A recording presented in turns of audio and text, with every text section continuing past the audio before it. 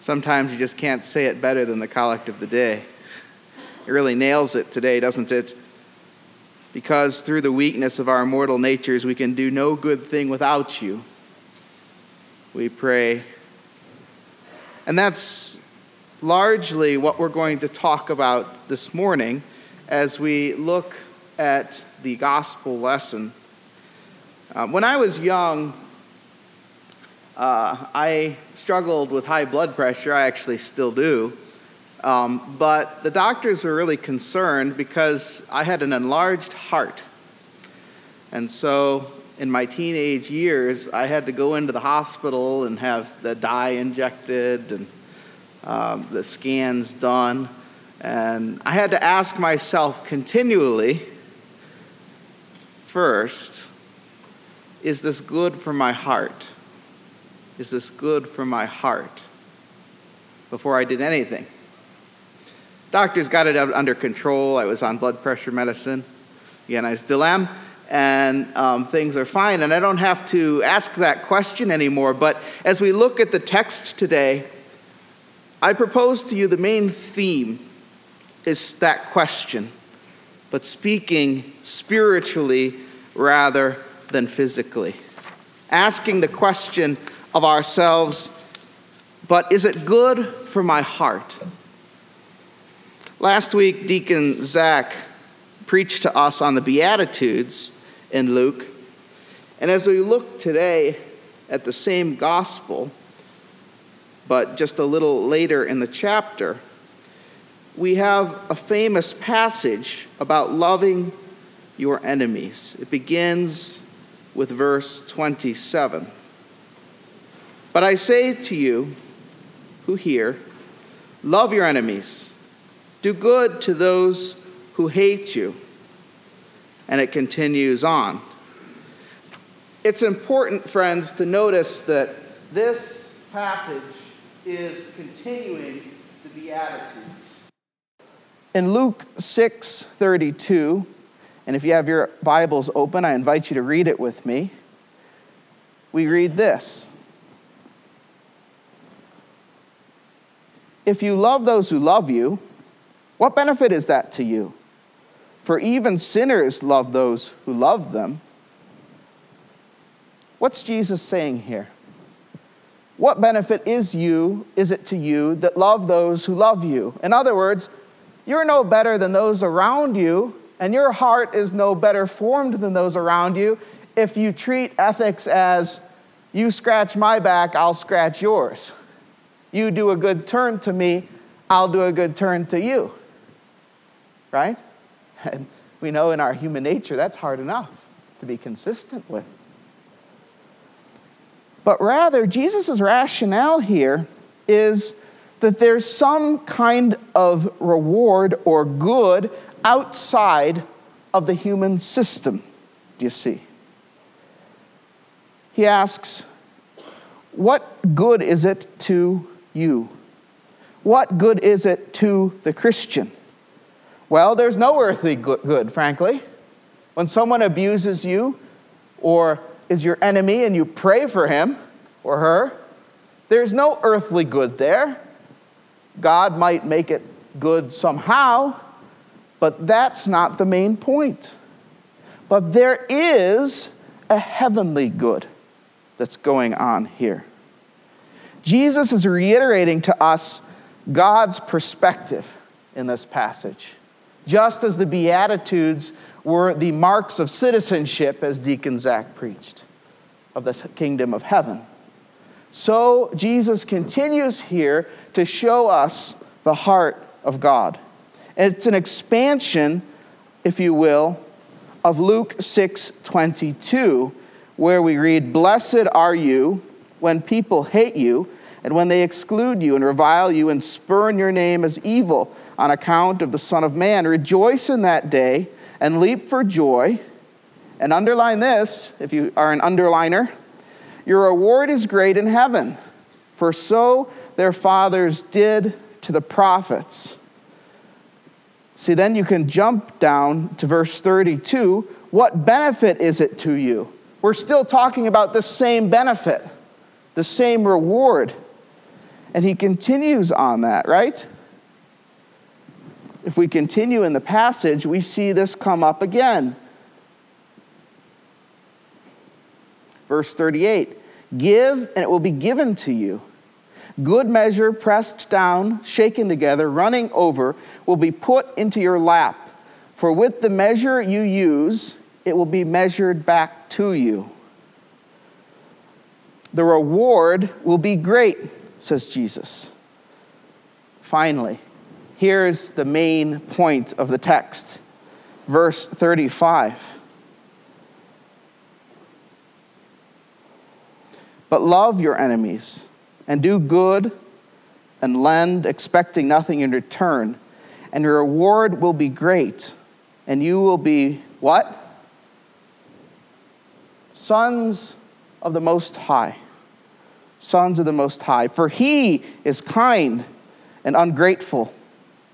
He is kind, rather, to the ungrateful and to the evil. Do you see that? What's Jesus saying here? If you want to be like my Father, love your enemies. Jesus would show later on the cross the supreme example of this when he's being crucified and he says, Father, forgive them, for they know not what they do. What is that? That's the crux of this passage. That's the heart of this passage. Jesus praying for those oppressing him. Jesus praying for those abusing him. Jesus praying for those whipping him, nailing to the cross, killing him. God's reaction is one of grace. It's one of prayer. It's one of blessing. So what is Jesus commanding his followers to do here? If it's not a new ethic, if it's not a new politic, what is it? It's an assessment of the heart. And it's a very clear instruction that we as Jesus' followers need to reorient our priorities. Because our instinct, our human nature, is to strike back when those strike us, is to abuse those who abuse us, is to insult those who insult us, is to say, I'm never lending again when someone comes up to us, asks for money, and then doesn't pay it back. That's our human nature. But Jesus is saying the heart of the follower of Jesus is something different because the Holy Spirit's moving in it and changing it and forming it. The fruits of repentance which Jesus names are those which the world cannot achieve by any ethic it may invent or practice. This is R.C. Lenski, a turn-of-the-century commenter on the passage. Let me read the first part of that again. The fruits of repentance which Jesus names are those which the world cannot achieve. Just see, the key here is that it's not an ethic. It's not in you do this, you do not do this. It is you do this because you're my followers and you're able to do this, as we prayed in the collect earlier on. To miss that is to miss the entire point of this passage. The world cannot achieve loving your enemy. The world cannot achieve praying for those who persecute. The world cannot achieve giving grace rather than demanding justice. As Tim Polinsky and I were having a cigar this week at Robusto and Briar here in town, we were talking about this. We look around at the world, and our world is a gotcha world. We expect perfection from each other, but we expect mercy and grace for ourselves. Aha, look at that politician. He was found wearing blackface. Gotcha. Now we'll drag him down. Yes. But hey, don't pay attention to the things I did in college. Let's not talk about that. Now, am I saying that we shouldn't hold people to a good and moral rule? No, I'm not saying that at all. But I am saying that a culture that lives like that is all law, and all, not even God's law, it's all law made up by human beings so that somebody can lord it over somebody else and somebody else can be a victim. That's not Christianity. That's not what Jesus is calling us to do. Weaponizing victimhood, calling others to account simply to destroy them, is not what we're called to do. Rather, we are called what? To hold people to account, yes, but to give forgiveness, to show grace, to show that redemption and restoration is possible, to show the love that Christ showed us. Do you see, it doesn't invalidate justice. It doesn't get rid of what we deserve, but rather it grants grace and mercy instead of retribution and perhaps untempered revenge. We continue on. Look, we pray this prayer in our confession daily. If we're doing morning and evening prayer, during the confession we say, Lord, apart from your grace, there is no health in us. That's an admission to who we are as Christians. Apart from your grace, O Lord, there is no health in us. I cannot even do the 10 Commandments. I cannot even attain to the most basic of the law without you. Now, with all of that in mind, read these verses from the gospel again, starting with verse 29. To the one who strikes you on the cheek, offer the other also. And from the one who takes away your cloak, do not withhold your tunic either. Give to everyone who begs from you, and from one who takes away your goods, do not demand them back. And as you wish that others would do to you, so do to them. If you love those who love you, what benefit is it to you? For even sinners love those who love them. And if you do good to those who do good to you, what benefit is that to you? Even sinners do the same. And if you lend to those from whom you expect to receive, what credit is that to you? Even sinners lend to sinners and get back the same amount. But love your enemies. Do good and lend, expecting nothing in return. And your reward will be great, and you will be sons of the Most High, for he is kind to the ungrateful and to the evil.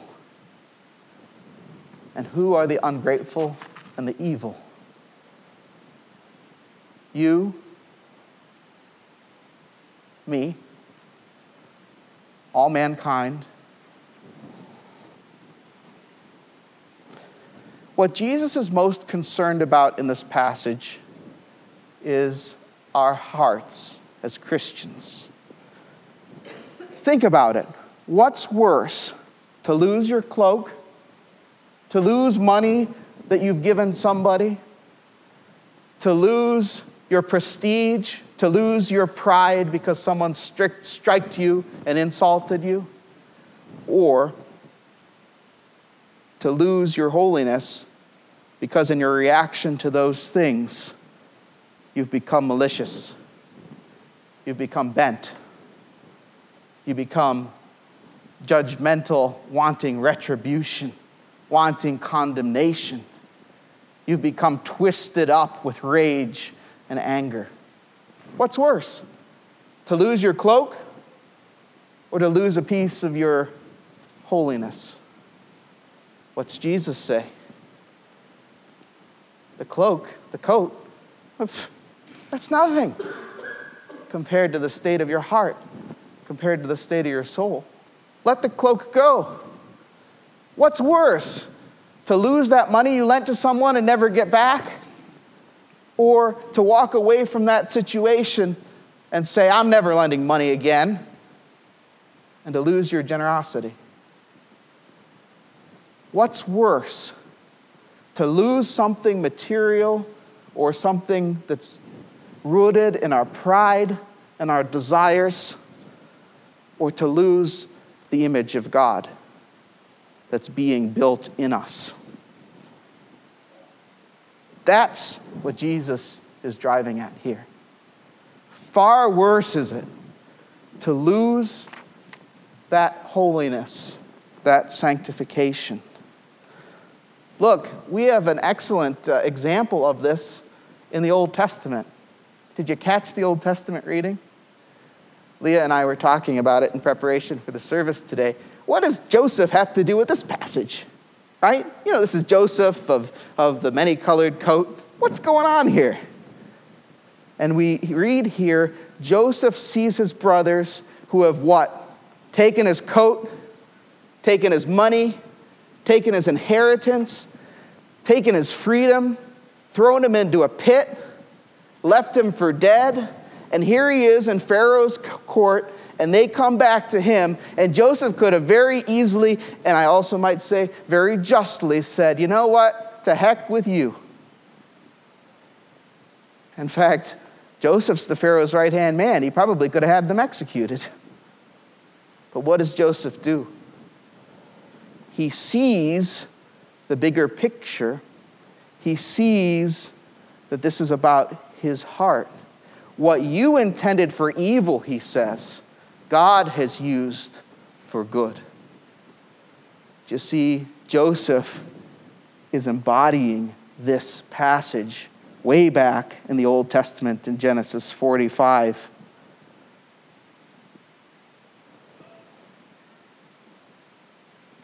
Additionally, what Jesus is saying here is that it's not ultimately up to us to set justice. God gives us courts. God gives us magistrates. God gives us governments. God gives us many good gifts which do administer justice most of the time. Romans 14 says the state doesn't wield the sword in vain. Right? The psalm tells us, however, that even when governments fail, even when justice isn't had, who is it who sits in judgment? The Lord God. So if the justice thing is still bothering you, remember this. If you think that you have to exact justice on this earth, you are doubting God's ability to exact justice at the end of time. It's a lack of faith. It's a lack of faith. The Lord will take care of the reckoning. Ours is to bask and proclaim the grace. Ours is to allow the Holy Spirit to work on our hearts. Our citizenship is in heaven. Our reward is from God. Our priority should be imitating Him. So the next time you find yourself being marginalized or insulted or stolen from or being repaid, by all means, you can seek justice. But first, stop and ask yourself, what will my reaction do to my heart? How will my word, thought, or deed reacting to this thing affect my relationship with Jesus Christ? Will it make me look more like Him or less like Him? And then think of the man on the cross who said, Father, forgive them, for they know not what they do. What's more valuable? Amen.